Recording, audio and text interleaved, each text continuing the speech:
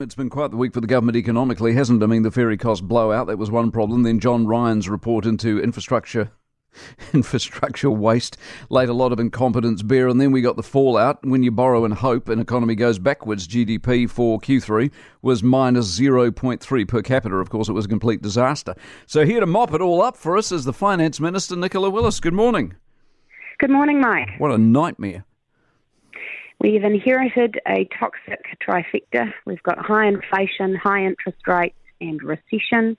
And that's before I mention the current account deficit and the $11.4 billion deficit on the government books.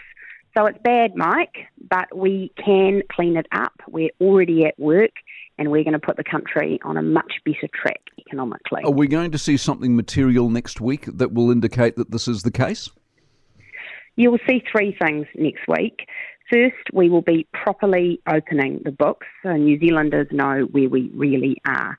As you've seen in recent weeks, the government was hiding a few nasty financial surprises.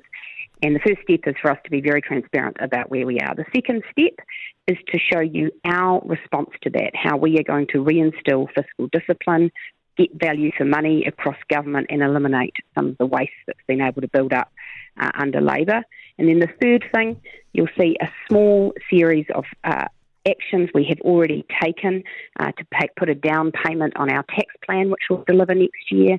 We've already banked some savings and we'll set out how we're going to bank some more so that New Zealanders can get real relief in their bank accounts next year. Good. I'm sure you're following Argentina and Malay, and we're nothing like Argentina and Malay, but he's talked about shock treatment. Are we close to needing some sort of shock treatment for the economy?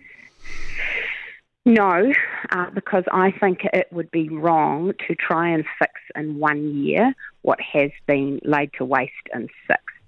However, we are going to need a very different approach. You know, the last government, I think, tried a grand experiment. It said to itself, what happens if we regulate more, spend more and tax more? And guess what, Mike? It results in a broken economy. So we're going to be the very opposite of that.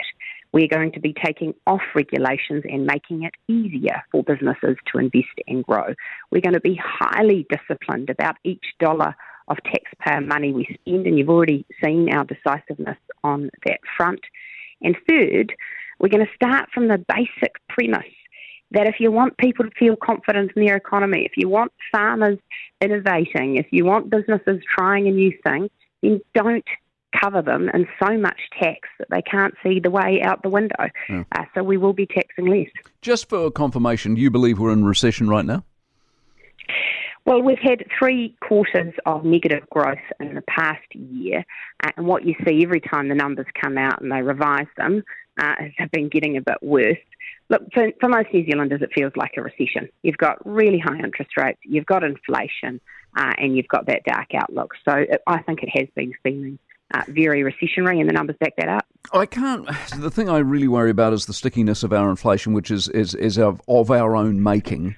And I just don't, and Adrian's still insisting there are no cuts coming next year, and I'm looking at the Fed next year with 3 cuts lined up.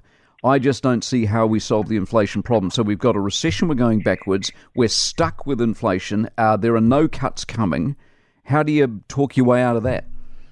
Well, look, I think you are right to distinguish New Zealand. When you look around the world, Australia is now at 4.9, the US at 3.1. Even the UK has got back down to 4.6. And you remember how high their inflation rates were. So make no mistake, Grant Robertson poured fuel on the inflation fire for far too long, and we are continuing to pay the price for that. Yes. What you are seeing, though, is that you are seeing the interest rates that the Reserve Bank's cranked up. That is having an effect across the economy.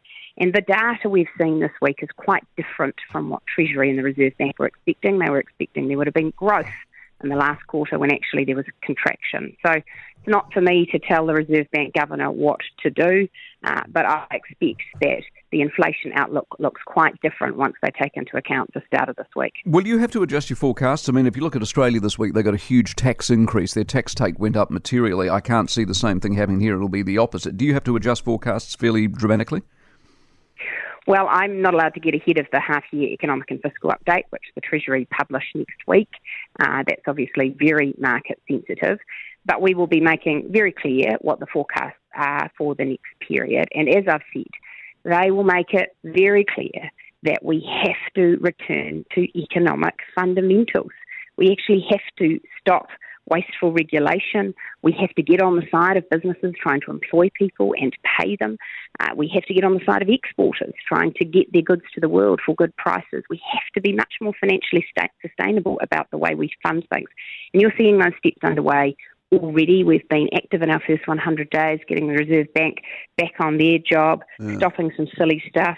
And you'll see a lot more of that from us in the coming months. That's also it's sort of the Costa thing again. It's what worries me. Adrian Orr had the fire hose. He was the guy with the fire hose. And as far as I know, he wasn't standing there going, Grant, you're doing the wrong thing. He was donkey deep with Grant. How is he suddenly magically able to do what you want and with alacrity? Well, first of all, I've changed the act that tells him what to do. Grant gave him a very confused mandate that said, try and do two things at once, please, Adrian. I want you going for the highest possible employment while also going for the lowest possible inflation.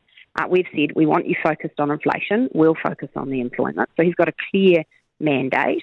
Second of all, we've made clear our expectation that inflation is public enemy number one, and we're going to work together on that. I think Grant's attitude was, I'm going to spend as much money as I want, and the Reserve Bank can clean up after me. Well, that didn't work. It did not. Go well, Nicola. Have a good Christmas, and we'll look forward to seeing what you've got to say next week. Nicola Willis, who is the Finance Minister. For more from the Mike Hosking Breakfast, listen live to News Talk ZB from 6 a.m. weekdays or follow the podcast on iHeartRadio.